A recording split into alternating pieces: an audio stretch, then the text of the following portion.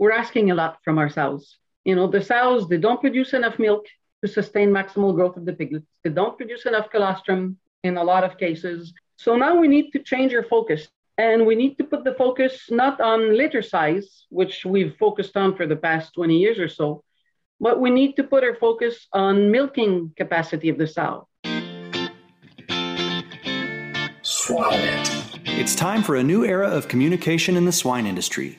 One that you can get the latest updates while commuting or driving to farms. Here you will have the brightest minds of the global swine industry in your pocket.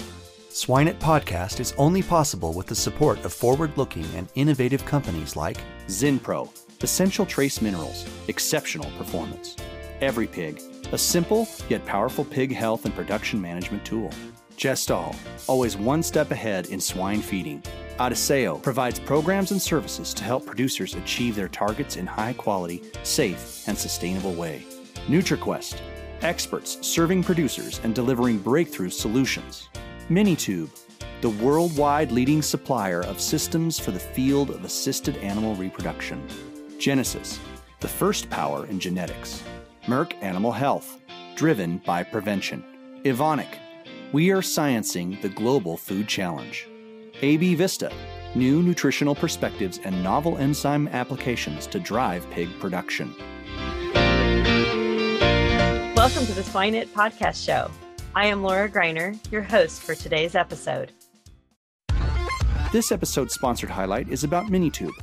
Since 1970, Minitube has been at the forefront of assisted reproduction technologies, setting worldwide standards in reproductive technology and giving peace of mind to producers. Offering a full range of products and services, Minitube can increase the efficiency and reproductive health of swine operations. From the boar stud to the sow farm, learn more at minitube.com.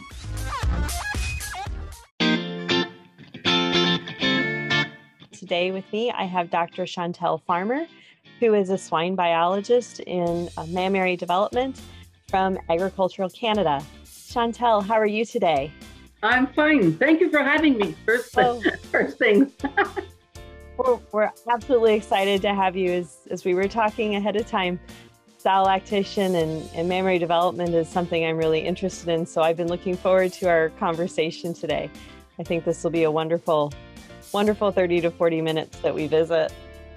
Would you mind giving our audience just a little bit of background about yourself for those who may not be familiar with you and your work? Okay, well, let me first start when I was born.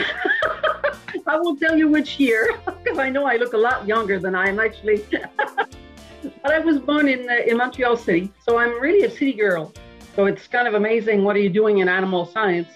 Basically, I just loved animals, and in the summertime, we went to a farm my granddad bought. They had horses, and that's about it.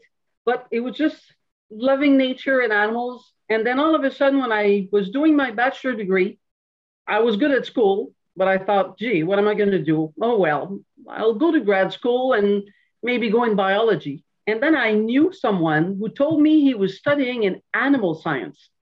And I went, this is amazing. I can't believe you can actually go to school and learn about animal science. Then to find out it was in the agriculture department. And I said, well, why not? So I went to McGill University, did my bachelor degree in animal science, and I actually fell in love with the subject.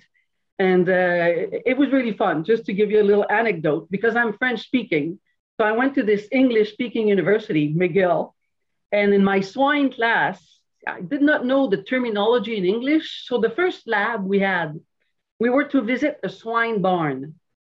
In my mind, a swine barn was the plural of swan. I thought I was going to go in a room and see a lot of swans on nice little ponds. I opened the door and I see a bunch of pigs. Like, what is this? So I decided I have to learn the terminology. What is a gilt, a boar? So I learned all that. So I had to start from way back. So it was funny. And then when I finished my bachelor, and that was in 1980, I applied for jobs. But as a city girl who had never been on a farm, I did not feel comfortable working for a nutrition company and giving advice to producers. So I said, let me just keep on studying. I applied all over Canada to study with horses because I love horses. And, I was accepted everywhere, but to do a grad study, you need money. So one person from the University of Saskatchewan wrote back to me and he said, I have money for a great project with 1,000 piglets looking at the choice test of different types of flooring in the farrowing pen and for weaner decks. And he said, forget horses. They're really nice, but in order to have a life, a career, you should really focus more on the pig aspect. And I said, okay, I will try it. Then I did that first study. And I mean, how can you handle a baby pig and work with piglets and not fall in love with them? I'm sorry, it's impossible.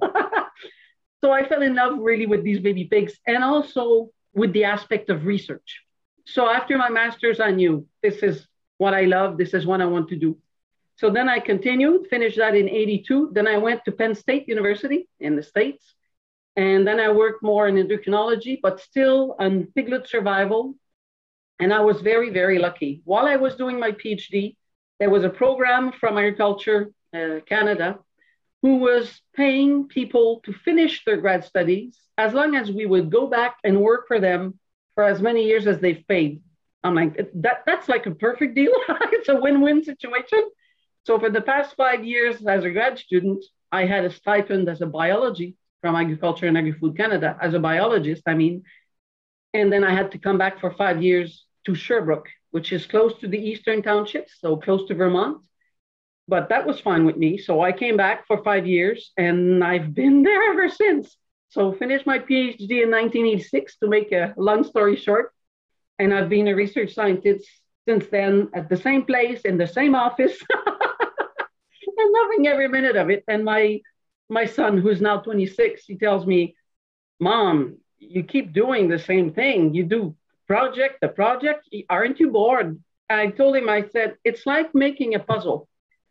If you like doing puzzles, which I happen to do, it's always a puzzle, but it's never the same picture. So you always have fun. So I told him research is the same way. You're always doing a research project, but you're never asking yourself the same question and you always get a different answer. So no, it's not the same. So anyway, as you can see, I mean, 30 some years later, I'm still very fascinated by it and loving it, just as much as I did originally. So I've been working first I've always worked with one goal in mind, which is increase sow milk yield and increase weight of piglets at weaning. So basically through sow milk yield. At the beginning, I worked also a bit on fetal development, trying to use, hormones and gestation and so on. And then for the past 15 years, I focused quite a bit on mammary development. And why have I done that? Because we've only known since 1991 in pigs, that the number of cells that are present in mammary tissue at the beginning of lactation is important for potential milk yield. So you say, okay, anything I can do to increase that number of milk secreting cells would be advantageous. And then you ask yourself, okay, when do I do this? Well, you have to know, when does it happen? When does it take place? So mammary development in pigs. Well, now I've moved on from my background, as you realize. Fine. It's fine. Okay. Stop me if it's too much out of the topic, but I'm talking about mammary glands, so we should be okay. So anyway, in pigs, there are 3 stages of rapid mammary development. One starts at 90 days of age, up to puberty. The second one is in the last third of gestation, so at about 90 days of gestation. So I always tell people, remember the number 90 days of age to puberty, 90 days of gestation to farrowing, and then lactation. It's only when you have mammary development taking place that you can attempt to stimulate it. The other thing I always say is that 3 times 0 gives 0. If the gilt has no mammary development, I don't care what hormone or what feed you're going to give her, it will not enhance it. 3 times 0 will still give you 0. But if you have a slope, if you do have some mammary accretion going on, then you can steepen the slope and make sure that there is a more rapid mammary development. So those 3 periods that I mentioned are the only periods where you can do anything to enhance mammary development. Then as a research scientist, I say, well, lactation is fine, But I would rather work before that because I want my sow to start lactation already with the maximum number of milk synthesizing cells. So I focused my research either in pre-puberty or in late gestation and trying to see what can we do to stimulate mammary development. And that was my introduction. Are you ready for the most innovative web conference of the swine industry?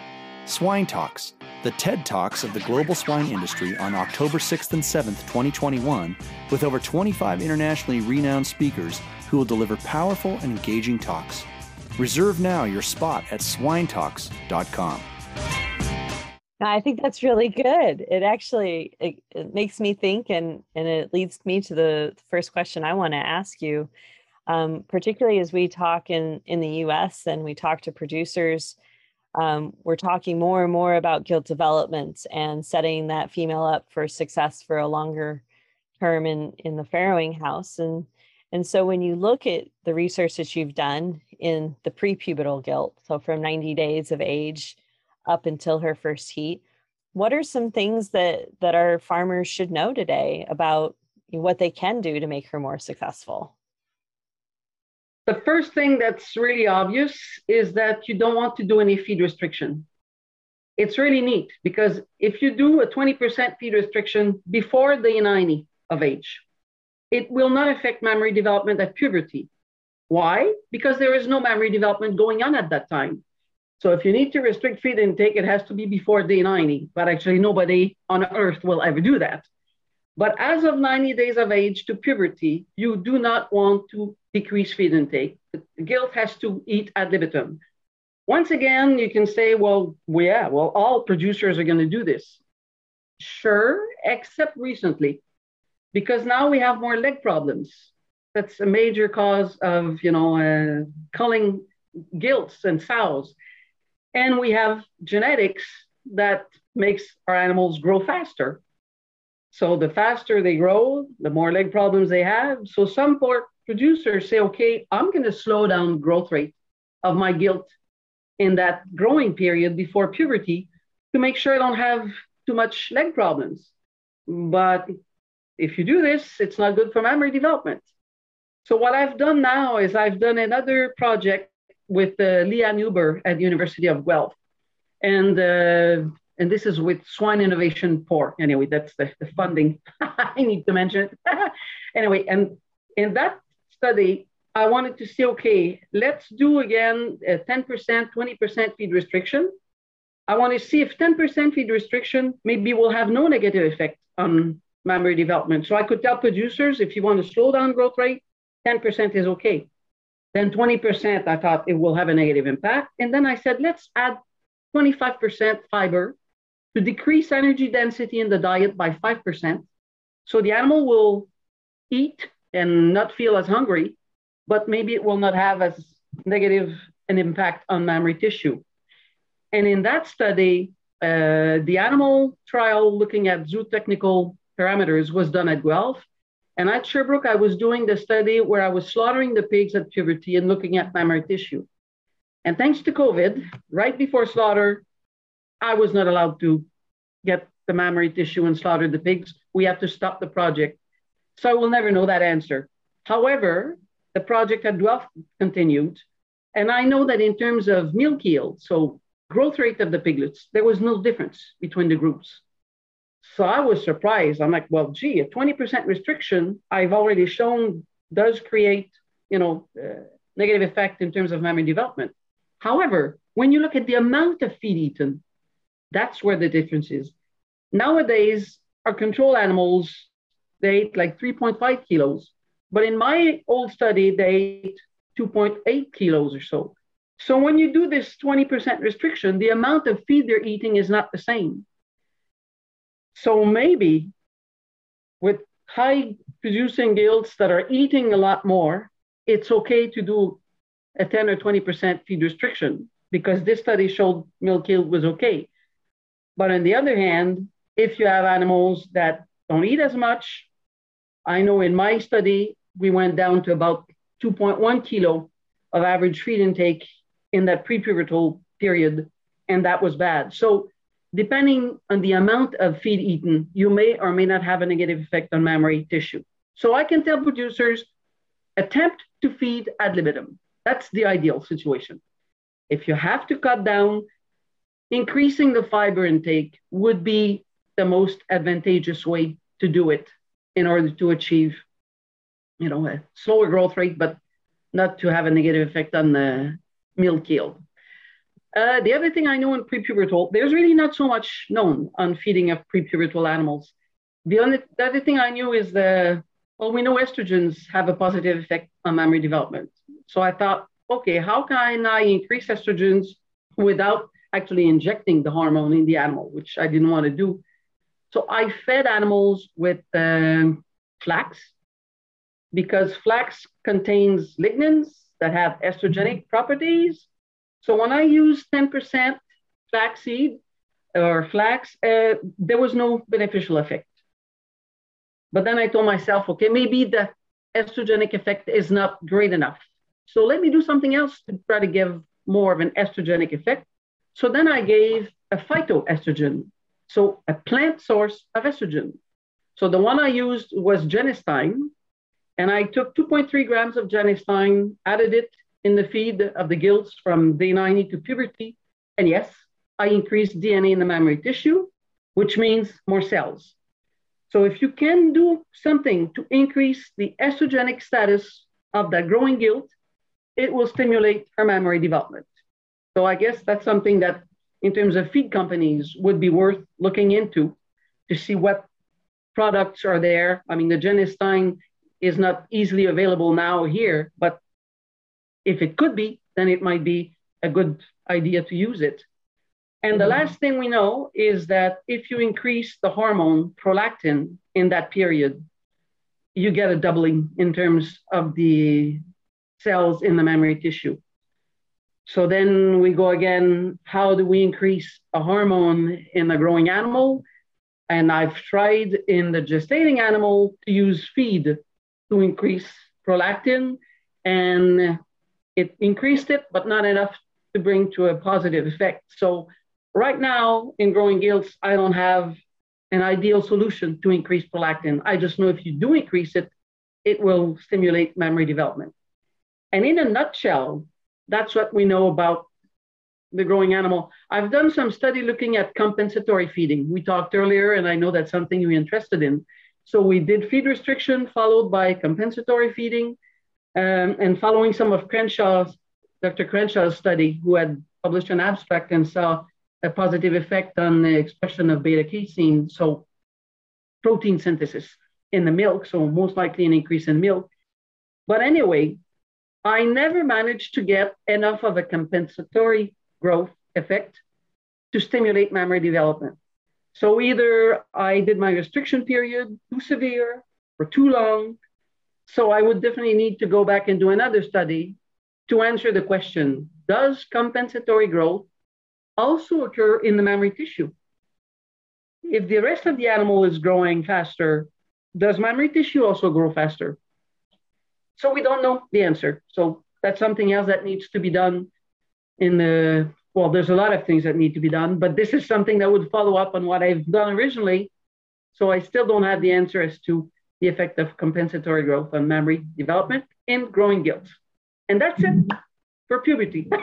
I think that's really interesting because at least in the United States, feed costs right now, of course, are very, very high. So we're looking at really high prices for corn. And so naturally, what our producers want to do is, of course, find alternatives. We use a lot of dry distillers grains in the United States, and we do use them quite frequently in gilt developers. But when we take distillers grain into the diets, we pull out soybean meal. And again, we feed a lot of synthetic amino acids. And so I think it's really interesting, the conversation about genistein, because we know that genistein exists in soybean meal. Certainly, different soybeans have different levels, and different products have different levels. But I think it's something that maybe we're not talking about as much as we should be, right? Because we've always said, well, we know soybeans can help with, or isoflavones can help with PRRS infections and so forth. But I think that's really interesting that maybe we need to do a little bit more digging from a gilt development side, because I do think we've missed that part. Yep, I learned something. I learned how to pronounce genistein. I always said genistine. Yes. Nobody ever told me. So genistein, I will try to remember that. That's how I pronounced it. That was actually my master's work. So I don't. We don't know who's yeah. right. Yeah, but I wanted to say, you're talking about soybean, and that's very interesting because in one study, I had a negative control without soybean in the ration, and my positive control with soybean, and then my animal with genistine or genistine, whatever, on top of the soya. And just the fact of having soybean in the diet was not enough to stimulate mammary development. So yes, it has beneficial effect, but in terms of the mammary tissue, you would need to give quite a bit to be able to have an estrogenic effect that would be high enough. So you would need to have other more concentrated sources of isoflavones through some other means. But obviously having that there is good, but we need greater amounts to have beneficial effect for mammary tissue. Mm-hmm. No, that's good to know. So something to give our companies something to think about, right? Yeah, exactly. The other thing that you talked about that caught my attention was fiber. So, gestation work, I know I've read many studies where we give fiber in late gestation and we can improve milk yield.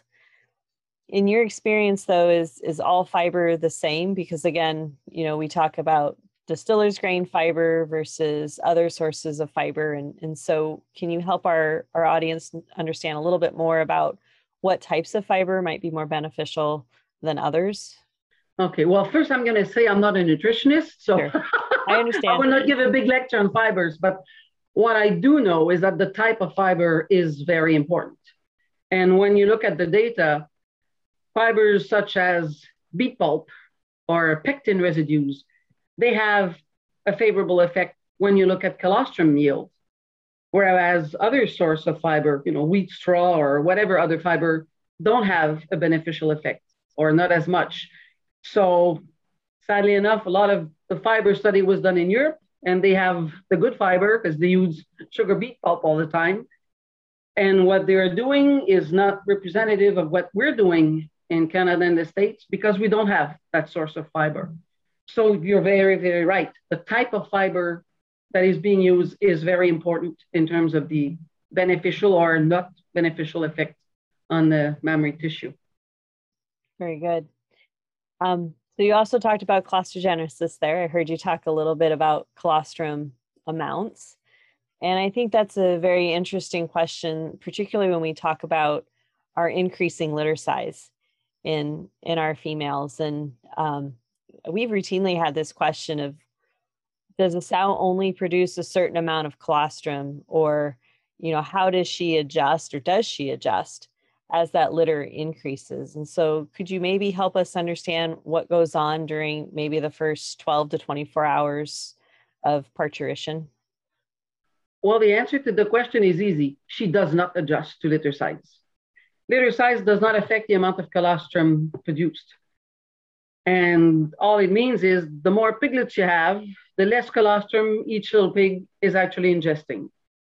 On the other hand, each little pig needs 250 grams of colostrum to be able to grow.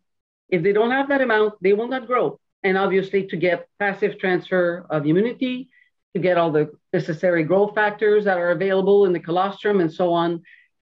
So when Hélène Quesnel in INRA, France, did a study using 200 sows, she noticed that 1/3 of the sows do not produce enough colostrum for a litter of 13 piglets. So now we're talking about litters of 16 and 17. Okay, most likely the sows can produce more colostrum than in her study that was done quite a few years ago, but still, it's not enough to catch up with the increase in litter size.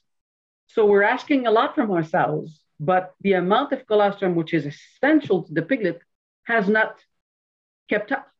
So we need to do anything we can to increase the amount of colostrum that the piglet is actually drinking.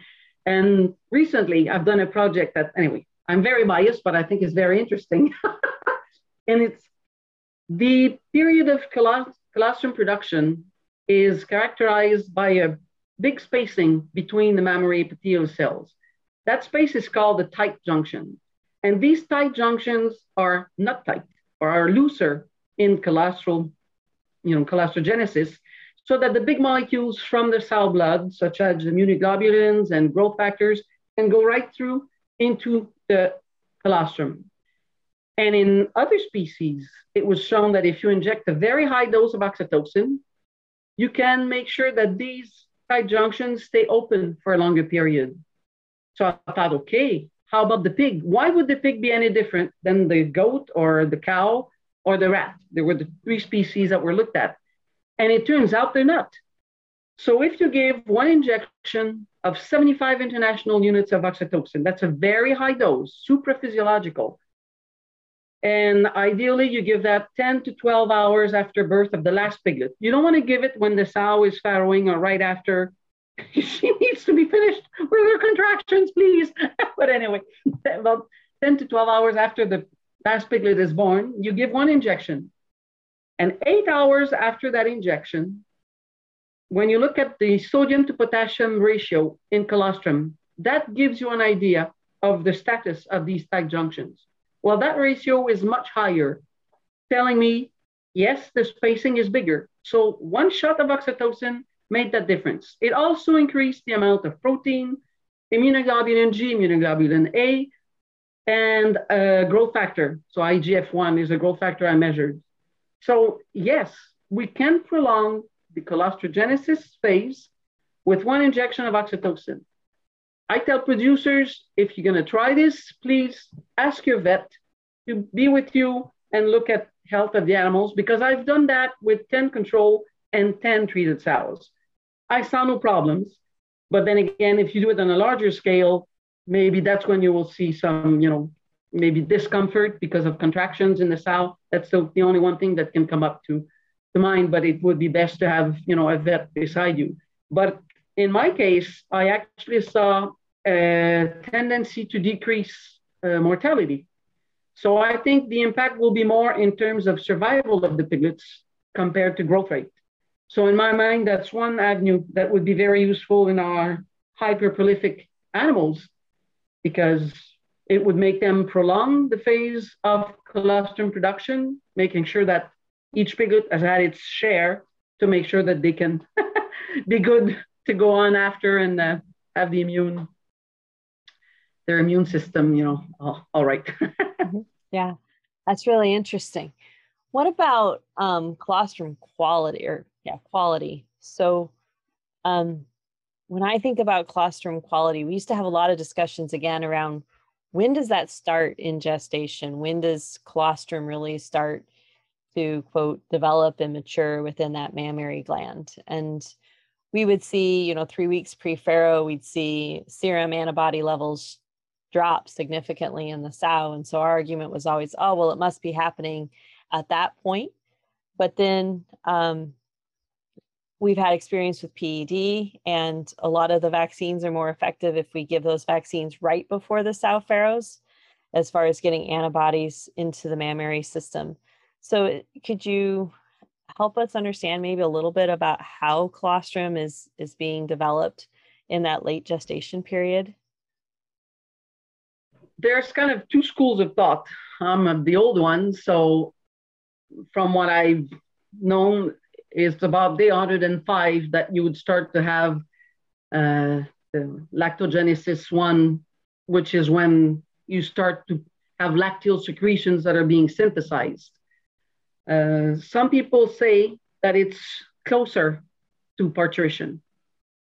So there's kind of two schools of thoughts. But basically, before day 105, you should not really see any lacteal secretion being produced, unless you play with hormones, because I've gotten my gilts to produce lacteal secretions at puberty with prolactin. So hormones are amazing. They can do a lot of things. So I'd say about day 105. But then obviously, as you move closer to parturition, then you have a greater chance of transfer, into these secretions. So I think it would still make sense that you see more of an effect when you get closer to parturition, because the lacteal or colostogenesis process is going further and further and further, but actually should start about the 105. Okay, very good. So I see that our time is kind of coming to an end. Are there any key points that you would like our audience to remember, have a takeaway from today on our conversation? I guess the one thing I would like to say is that we're asking a lot from our sows. The sows, they don't produce enough milk to sustain maximal growth of the piglets. They don't produce enough colostrum in a lot of cases. So now we need to change our focus. And we need to put the focus not on litter size, which we've focused on for the past 20 years or so, but we need to put our focus on milking capacity of the sow, which also englobes colostrum. So please, when you have a litter, make sure you don't have more piglets than the number of teats. When you select your gilts, make sure you look at the number of teats. We have to make sure that the milking capacity is there. So genetics has made gilts a bit longer, which is good, but genetic companies need to look at the shape of the body to make sure that the mammary gland has enough room and the number of teats. So we need to kind of shift our focus from litter size to milking capacity of the sow. And then right now, milking capacity is not always there. So we need to assist her. We need to give artificial milk. We need to have nurse sows. We need to do split suckling. So she needs help, basically. And that's what we need to do now, either from a genetic standpoint or from a management and nutritional standpoint. And another nutritional standpoint in lactation is, boy, we need to maximize feed intake of the sow as much as she can eat. So anything you can do, please don't start them gradual. Just give them as much meat as they can to try to get as much intake. So we need to help the sow. That's my message. Yes, I'm right there with you. I am a big fan of making sure she gets to eat as much as she wants to eat as soon as she is done farrowing. I understand we have some genetics that are a little bit more sensitive, but if the animal can handle it, let her eat. Yep. She needs that energy for all that milk she's producing, because she's producing a phenomenal amount of milk relative to body size compared to a dairy cow or any other species we deal with. Exactly. She's producing more than a dairy cow on a per kilogram basis. So it's amazing what we're asking of her. Yeah. And she's doing it with a smile. Always happy. That's it. It is time to our famous three. NutriQuest delivers targeted breakthrough solutions to animal producers via nutritional and non-nutritional products, services, and technologies. At NutriQuest, we believe in ingenuity inspired by service, and that our success comes from helping producers realize improved profitability through optimized technology and efficient operation. Since 1971, Zinpro Corporation has focused on one thing: trace mineral nutrition. As the most research-proven organic feed trace mineral products in the industry, Zinpro Performance Minerals deliver performance and profitability to swine operations around the globe. To know more, go to zinpro.com. For knowledge and news from the global swine industry, access our partner, thepigsite.com. A couple of questions that Marcio always likes to ask our guests on the podcast. The first question that he likes to ask is, what's your favorite swine resource?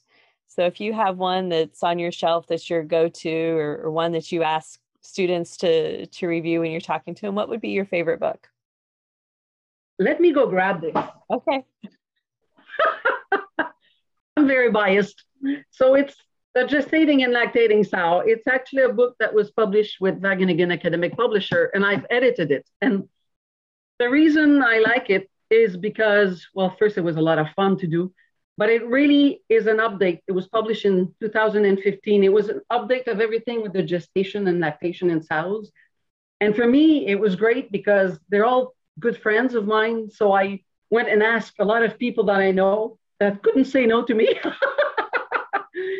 So it covers a lot of very, very interesting topics, and it was a lot of fun to actually get together. And I've heard a lot of good comments about it. So that's my number one. My number two is the most recent one. which is also with Wageningen Academic Press, and it's The Suckling and Wean Piglet. So somebody who's more interested just on the piglet aspect, that was published this year in 2020. So they're my two favorite books. I only wrote a few chapters in each of them, but I edited it. So it was fun because I had to read the whole thing. Didn't remember everything, but I had a lot of interest reading everything that was written there. So I think it's good information for people who are interested either on the sow or on the piglet side of things. I wasn't aware of the piglet one. I'll have to look at that one and add that to my library of books. I really do like to have a few sow resource books on my shelf, so I'll definitely look into that one. Excellent.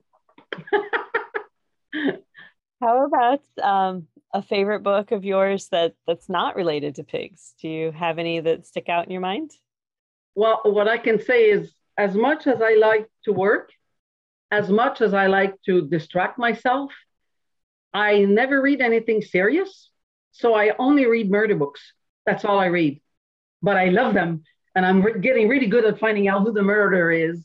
So if I had to say one book, I think that stayed in my mind, it's actually a medical thriller by Michael Palmer called The Patient. So all these thrillers I love because you get in the story and you completely forget about everything. So it's just pure distraction. Play hard and work hard. That's my motto. It challenges you a little bit, right? That critical thinking comes back through for sure. Yeah, awesome. So my last question for you today is really around, if you think about people who are successful in your profession, and it doesn't have to be swine or, it could be research, whatever profession or career you want to define, what characteristics or qualities makes them stand out to you? Love what you do. I mean, passion. To me, it's number one. I had to give a TED talk for the American Society of Animal Science. And, in 5 minutes, you have to convey one important message. And the one important message was, it's all about passion. And I told a kid who was 60-year-old a little while ago, his mom said, please tell him, he should read. And I said, the important thing is to have passion about anything. So if you want to read, ask your mom to read a book about something you're interested in. And the week after, she writes to me and she says, oh, he asked me to get this book about how this computer game works. But then she sent me a picture of the kid reading that book.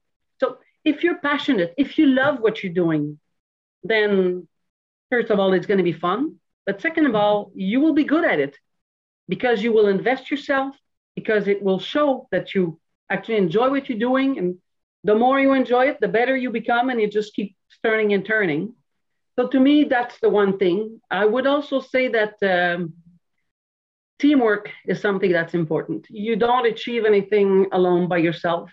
So interacting with other people to discuss science, and in my case, something I love is interacting with people when I make presentations. So people that have their 2 feet on the ground, nutritionists, veterinarians, producers, who will come back with questions. I've actually designed a project based on a question I got at the London Swine Conference in Ontario on TQs of piglets. So working in team with people, and I would say the last point would be being flexible. You may think, well, I want to go in this direction, and that's the way to go. But if information comes that contradicts what you're thinking, you have to be flexible enough to switch around and go in another direction and change your way of thinking. And that's what will make you progress better. So those would be my 3 characteristics. I think those are great. Absolutely. You need to be passionate about what you do. And it's very clear that you are very passionate about your sows and lactational biology. So we do, again, appreciate your time today, Dr. Farmer. And for our audience, this is Dr. Chantal Farmer with Agricultural Canada.